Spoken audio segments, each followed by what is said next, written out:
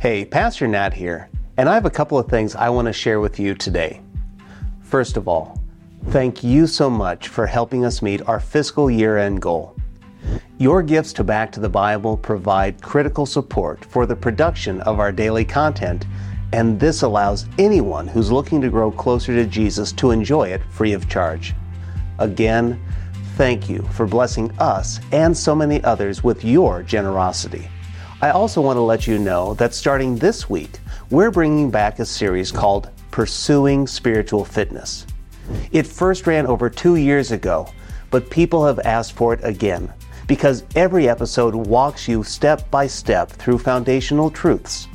Now, you may notice that in this series, the set, the music, and even my beard are slightly different from our current Win the Day episodes, but I promise you, the beard will be on point and the messages are still relevant and important.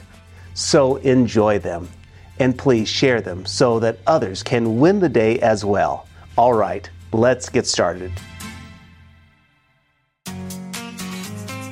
Hey friend, welcome to your daily 5-minute Bible teaching from Back to the Bible. I'm your host, Pastor Nat.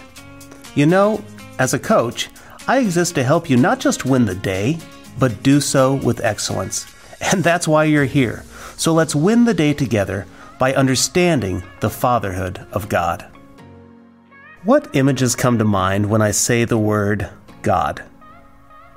What pictures, what feelings begin to develop when you hear the word God?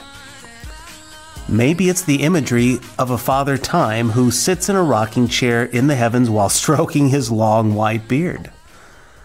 Maybe it's Zeus, who's hurling down lightning bolts from the clouds.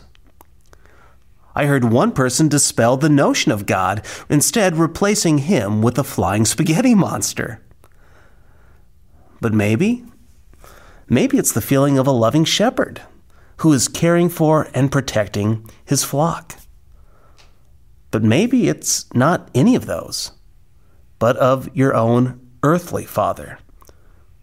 That can bring up inspiration, but it can also bring up a lot of baggage. According to James Spiegel's book, The Making of an Atheist, he says your view of God is largely impacted or shaped by your relationship with your earthly father. But we are called to know God as he really is, not how we feel or think he ought to be. That's why we need to go back to the Bible.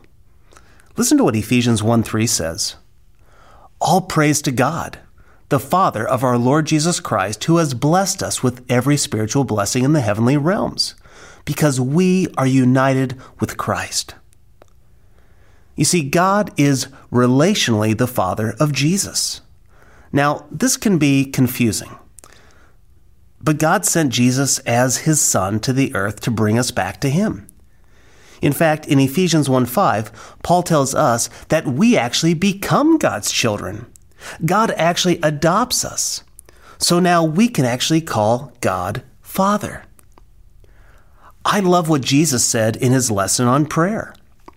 He said to pray this way: Our Father. In other words, Daddy, Papa. This implies intimacy. It implies availability. Psalm 68:5 describes God's fatherhood as a father to the fatherless, a defender of widows. This is God, whose dwelling is holy. You see, we've talked about the fact that God is holy. He's perfect. And he's also a father to the abandoned and a defender of the defenseless. You see, God may or may not be like your earthly father in some ways. But no matter what, God is infinitely better than we could ever deserve. God is our spiritual father through Christ. But God is also Trinitarian. What does that mean? It means that God has always existed as Father, Son, and Holy Spirit. We find this in Matthew 3, Matthew 28, Acts 7, even in Genesis 1, and so on.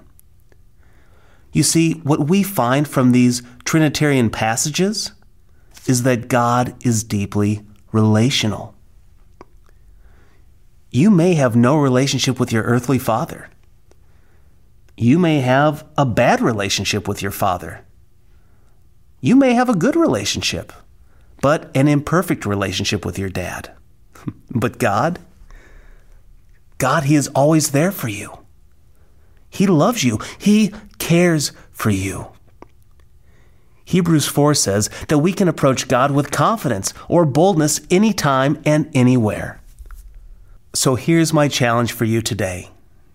Ask yourself, how do I view God? And why do I view Him that way? How do I get this picture of God? Take a little bit of time and think about this. But then don't stop there. It's time to turn to God. Approach God with confidence and say, Daddy, I love you. I want to know you as you really are.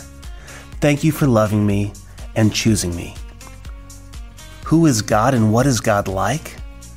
God is our Heavenly Father. But I don't want you to stop there. I want us to grow in community as the body of Christ. So I want to hear from you. Share below how these verses are changing your view of God, but also share what you're going to do differently because of it.